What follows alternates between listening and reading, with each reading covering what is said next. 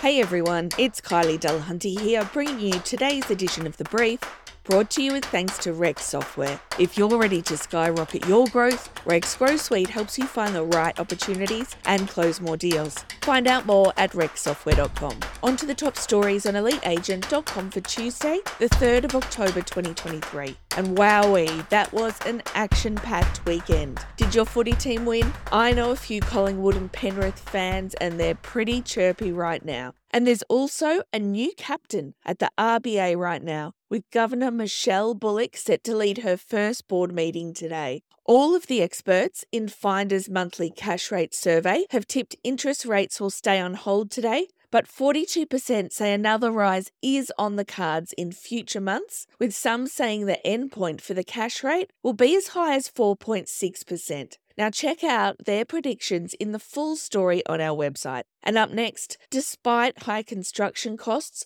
homebuyers are increasingly looking for fixer-uppers as a cost-effective way to enter the property market. According to the latest Heron Todd White month in review, homes in less than perfect condition are moving up the wishlist ladder, with first-time buyers and those willing to upgrade over time seeing returns in premium prices on the other side of the transaction. And in today's feature, Ray White Group's Chief Strategy Officer for Real Estate, Mark McLeod, says it's time to turn up the volume, only he's not talking about tunes. No, Mark means turning up your volume on appraisals and listing presentations. And he says the way you get invited to more of those is through your open for inspections, which he terms the gateway to your future customers. And of course, he has advice on how to do that, including opening the same house more than once on the one weekend if you don't have 5 separate homes to show.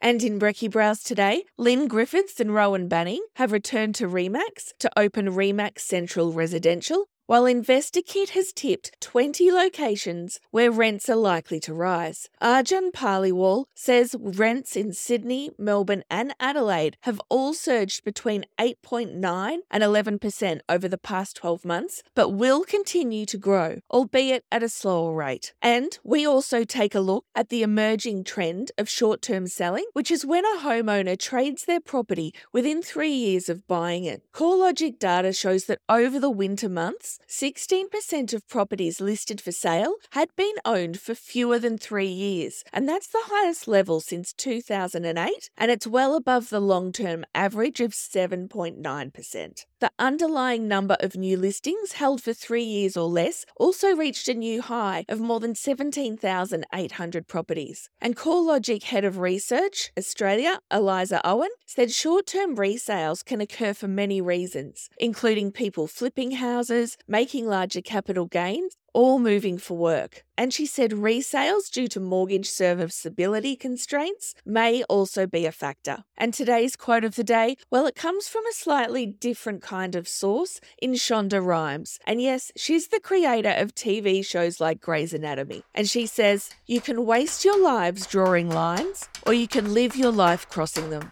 Okay, that's all I have for you today. Keep listening out for more of the Daily Brief and subscribe at our website, eliteagent.com/thebrief.